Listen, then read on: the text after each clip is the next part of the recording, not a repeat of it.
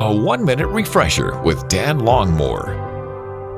Recent studies have indicated that Americans are suffering from loneliness and isolation. Another recent survey found that those involved in worship and fellowship on a regular basis and those from solid family structures tend to suffer less from isolation and loneliness. We all get those periods of times in our lives when we can feel alone. Sometimes that can occur even if we're in a group of people. Throughout the scriptures, we see that God is about relationships. First and foremost, us in relationship with the Lord through Christ, and then with one another. Now, fellowship and relationships can happen in different ways.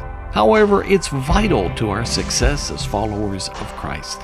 Jesus reminded his followers that he is the vine, we are the branches, and we need to remain in him.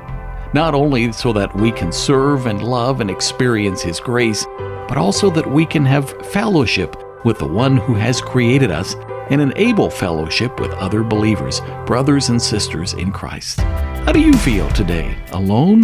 Or do you feel part of a group of people? Refresh and renew with Dan Longmore. Afternoons from 2 to 5 on WRGN.